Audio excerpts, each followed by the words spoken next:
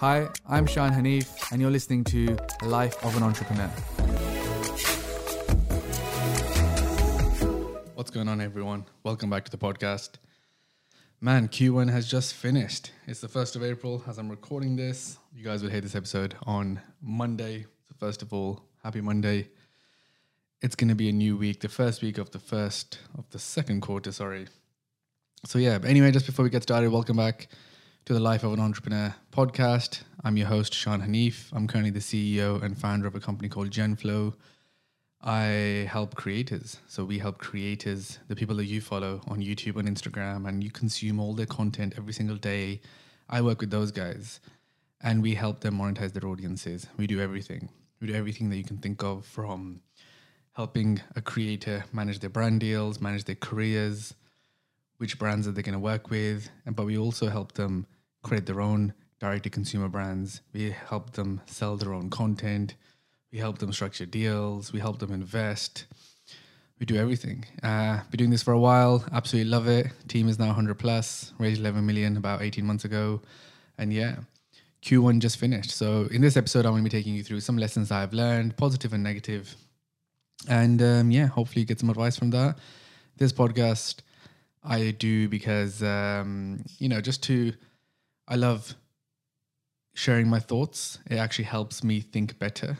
And at the same time, I think it'll give value to any entrepreneur, founder, senior team member in a startup, because I live and breathe this. This is my life. This is what I do. This is the life of an entrepreneur, which is my life. So anyway, let's get into it. Here at Genflow, Q1 has just finished. A very interesting Q1. Top line, beat the forecast, amazing. I guess underneath, a lot more work than we probably thought, trying to figure out how to scale, how to scale operationally. So one of the things that we probably have really focused on since last year, and I've talked about it in a previous episode, which is the whole idea about an operating model, which is like, how do you operate as a business? So I really doubled down on that in this first quarter. That's been a massive success. It was a whole thing that I achieved in this quarter. So one of the successes of this quarter, what I'll do is I think I'll take you through one success, one thing that I struggled with. So first success was coming up with the strategy this year. What are the strategic goals? What are the annual goals? So how it works is, so a strategic goal for me was, help creators monetize their audience. And but to do that, we need some annual goals, which could be drive X amount of revenue with X amount of conversion or X amount of traffic. And you start creating annual goals to achieve that strategic goal. And then you break that down into OKRs. So OKR is the objectives and key results to achieve the annual goal. So for example, if the annual goal was to do 20 million in revenue for, let's say, 2 creators, the objective would be to drive a certain amount of traffic, and then the key result is that number. So you become very number driven rather than just being, of course, everybody wants to grow, but by how much and how are we going to measure that success? So yeah, we did that really well. So I focused on that, as I mentioned, strategic goals, annual goals, OKRs. Then who owns those OKRs? Firstly, for me, my leadership owned them. But then we've worked this year on the level below, meaning, so for example, Harry, who's our chief product officer, he will get all the OKRs from me regarding product, because he manages all product in the business, everything end to end. From the moment we think of a product, we manufacture it, all the logistics, it gets to customers, the whole journey, he owns that. So he owns all the OKRs to do with that. But obviously, he has a whole team. So what his job is to then go away and break down his OKRs and give them to different department heads that he has, so they have the clarity. So the one big thing is, for anyone listening who might think of doing what I've just been talking about, you have to share the whole strategy with everybody. The one mistake the founders often make is that they don't share with the business what the actual strategy is. Not your sales pitch. So, there's a difference between saying, we want to build the biggest creator economy business in the world, we're the best agency in the world, or we're the best tech platform in the world. Whatever those things that you say outside is not how you sell to your team. You sell to your team by telling them the plan, by bringing them onto the plan fully, wholeheartedly. So they understand that, right, this year would be a success for you, the founder CEO, if we did X amount of money, if we made this impact, and how are we going to measure that? So, so anyway, going back to it, so, then he has to go and tell his whole team, and they have their own OKR. So we succeeded in that. That was very, very good in this Q1. Being able to get that message out to the business, get everybody focused, get everybody driven. And and I think part of that was then the operating model, which is that how do we work then? What do we physically do every single day, every single week, every single month, and how we do it so we can achieve those goals?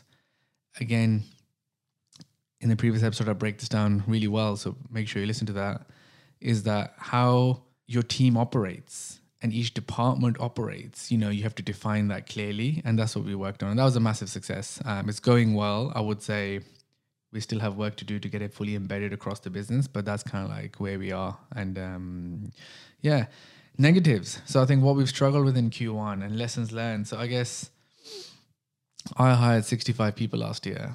So we have struggled in some areas on just getting people to agree with the strategy.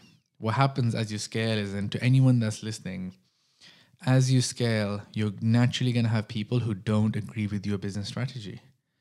And you don't realize that early days, because early days, when you're like sub 40 people, everyone just agrees because it's a small team. Everyone gets to know each other. Everyone gets to know you personally as the founder CEO.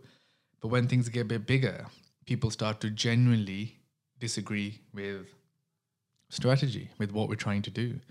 For example, for us, if a creator wants to do something, they're pushing us hard because they really want to do this, and we're thinking that's not good for us because, it's going to change our structure. We're not going to have to do this. So sometimes we have to change our approach to be able to get it done. And for some people, they don't like that because that's not how they've been trained. If you come from a larger business, people don't like change. People don't like that the plan has changed, and that means things are always going to be changing.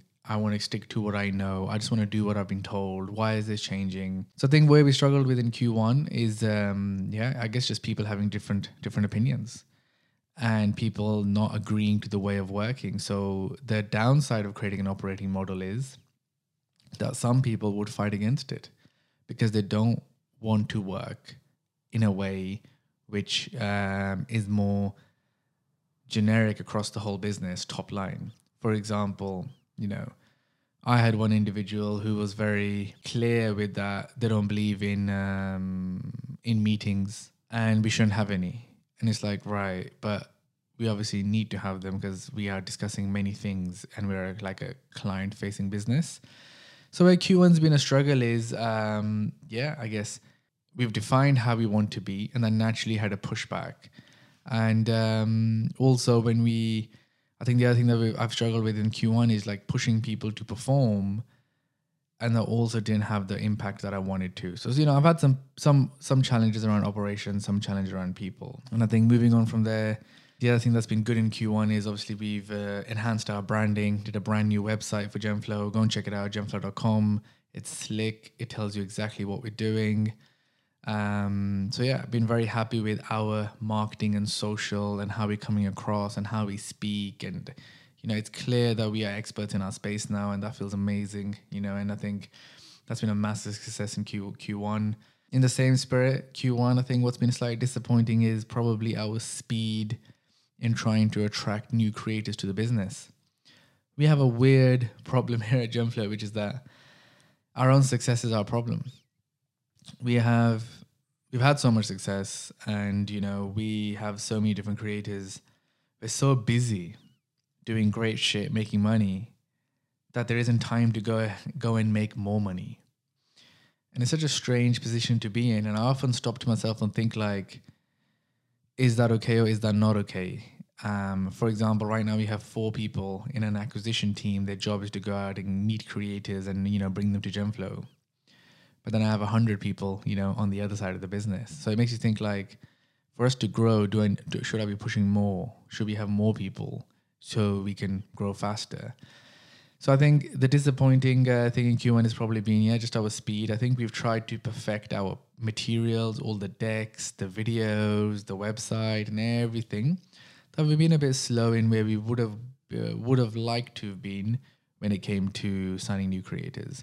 It doesn't mean it's not coming. And hopefully, when I do the same episode at the end of Q2, I'll be talking about how we signed the 30 creators across different places. So, hopefully that's to come, but, keeping it real, keeping it honest, that's been slightly on my mind.